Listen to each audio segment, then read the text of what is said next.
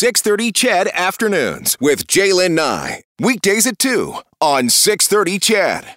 Pope Francis will be at the Sacred Heart Church in Edmonton in about an hour's time from now. He was at Maskwacis earlier today, where we heard the apology from Pope Francis, driven back to the city after that. And yes, there will be a ceremony, and it's a private event at the church this afternoon. Tomorrow, the papal mass in the morning, and then Pope Francis will head to Lac St. Anne for the pilgrimage. We know that it has been a powerful day for many. It has been a tough day for many as well. Our next guest is a member of Ermineskin Cree Nation.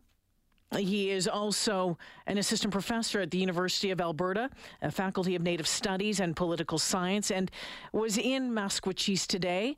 Matthew Wildcat joining us this afternoon. Matthew, welcome to the show. Hi, thanks for having me. Well, thanks for making time. Matthew, call to action number 58 in the Truth and Reconciliation Report was an apology on Canadian soil by the Pope. You were there today. You heard it. Where's your head at this afternoon? Yeah, well, more than anything, I'm exhausted because I had to get up at 5 o'clock this morning in order to beat the road closures out there. For me, I didn't have any expectations of it. So my kukum, my grandmother, and my grandfather both attended residential schools. Same with my great kukum. My dad was a day scholar. Even myself, I actually attended 1 year of the federal government-run day schools. But I wasn't looking to get anything out of it. What I was hoping for was just to experience the event and the emotion and the energy and the atmosphere, so I could tell people in the future about it. And for me, there was a lot of things that I didn't expect. There at certain points, there was a triumphant atmosphere almost. I think during the grand entry. A lot of the clapping and applause that came when the Pope apologized, like his most clear expressions of apology, it felt incredibly genuine and sincere being out there.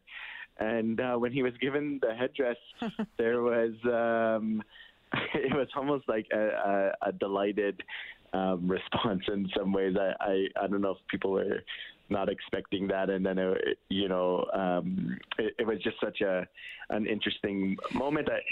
There's lots I could say about it all, but those are kind of some of my initial thoughts. Matthew, when I think it was Chief Littlechild who put the headdress on the Pope, and Chief Littlechild has met the Pope a number of times over the past number of years, but the look on the Pope's face, the smile on his face, seemed really quite genuine. And I'm wondering about the meaning of that. Headdresses come with a lot of great weight, and I don't mean weight as in pounds. I mean weight as in this is something you are now. You carry the responsibility of having been gifted this. What did that symbolize? Yeah, so headdresses are for people who have had leadership accomplishments, right, and who have had accomplishments which have enriched the community. It's meant to signify that you are a competent and capable leader, and usually it requires a lot of effort, a huge amount of work, and a very long record of success in order to achieve them. And so, I know there's been criticism of the headdress, especially on social media, and in some respects, I do a little bit of me. There's a bit of a cringe factor because is delivering an apology equivalent to what is usually decades of service. when you're an Indigenous person to get a headdress. But we have to kind of view it as an act of diplomacy, right? This is a head of state, and when you honor someone with a headdress, what you're doing is you're adopting them into the community, right? So he is now an honorary chief of Urban-Skin Cree Nation, the Pope, right, or an honorary chief of Musqueam, however you want to read it. And so now he's a member of our community, but I think it's also fair for people who have criticized the decision to say, is that what we want out of this either, right? Like, and so I think I'll just leave it at that. Yeah. Matthew Wildcat joining me this afternoon. I thought it interesting that the Pope in his speech today, he acknowledged institutional blame, but also made it clear that he said Catholic missionaries were merely cooperating with and implementing the government policy of assimilation. He termed the colonizing mentality of the powers and asked forgiveness, in particular for the way in which many members of the church and religious communities cooperated with, promoted by the governments of that time. The significance of him pointing out the government involvement as well, in your mind? So, I have to go back and look at the text, and I was so honed in on just experiencing the moment. I know for certain just some of the early things I'm hearing is, many people felt that he didn't take enough.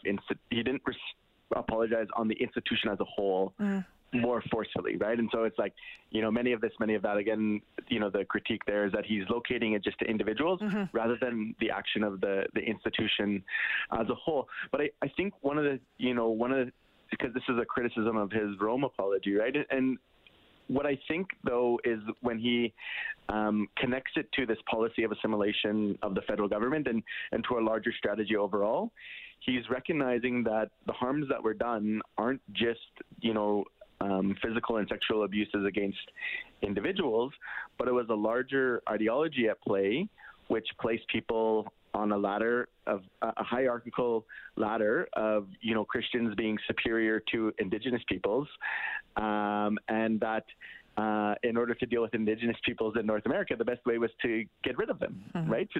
That we would no longer exist as legal and political entities, and that the church played a role in that policy of assimilation where up until 1969, the federal government was very clear that how Indigenous people should be dealt with is that eventually they would just no longer cease to exist, right? We would be gone.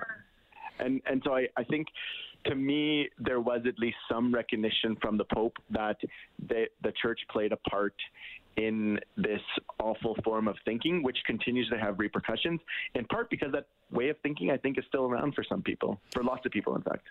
Matthew, the Pope talked about an important part of the process will be to conduct a serious investigation into the facts of what took place in the past, and this is from his speech, and to assist the survivors of the residential schools to experience healing from the traumas they suffered.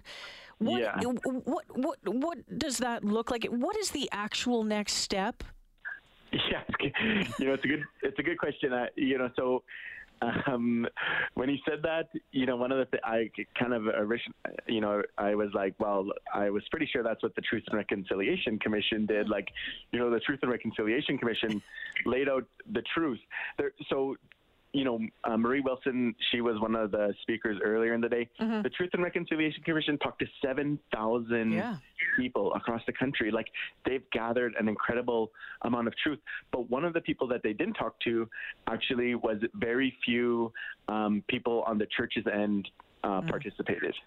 And very few people who were perpetrators of violence and harm participated. And that actually distinguishes it from, say, the South African Truth and Reconciliation Commission after apartheid, where people who were involved in implementing the policy of apartheid got up and discussed what they had done, right? And oftentimes apologized for it and felt a great deal of sorrow. So, I don't know if there's a lot to collect in terms of Indigenous peoples, what we've had to say about it. I think we've talked about it ad nauseum, but certainly the church could probably say a whole lot more about its role in all of this, for sure. I feel like there was a second part of your question that I dropped out that I'm missing. Oh, no, I'm just like, and what's next? What is the actual next step, right?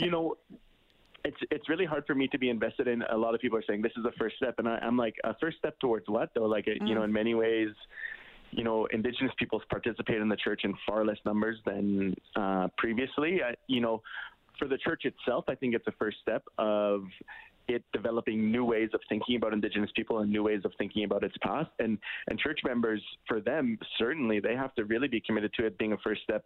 But from a relationship perspective, the people who are in the best position to ensure healing within Indigenous communities are Indigenous peoples themselves. Like, you know, the schools out of Maskwacis, the Maskwacis Education Schools Commission, you know, I did an interview with National Public Radio, and my dad was involved in that. And it ends by, you know, my dad saying, you know, who is in the best position to heal is us taking care of our own institutions, creating supports mechanisms of healing, and creating a community where people can be helped along in whatever journeys they need to undertake, right? Whether that is journeys of forgiveness or whether it's journeys of anger, but of still, you know, getting your life together and being able to live a life that you're happy with, even if you are still angry with the church, right? Matthew, we're going to have to leave it there this afternoon. I could talk to you for the next hour, but we're going to have to pause because I'm out of time. Let's do it again sometime. Thank you for making time for us this afternoon. I sure appreciate it. Great, no worries. Take care. Matthew Wildcat is an assistant prof at the University of Alberta in the Faculty of Native Studies and Political Science. He's also a member of the Ermineskin Cree Nation.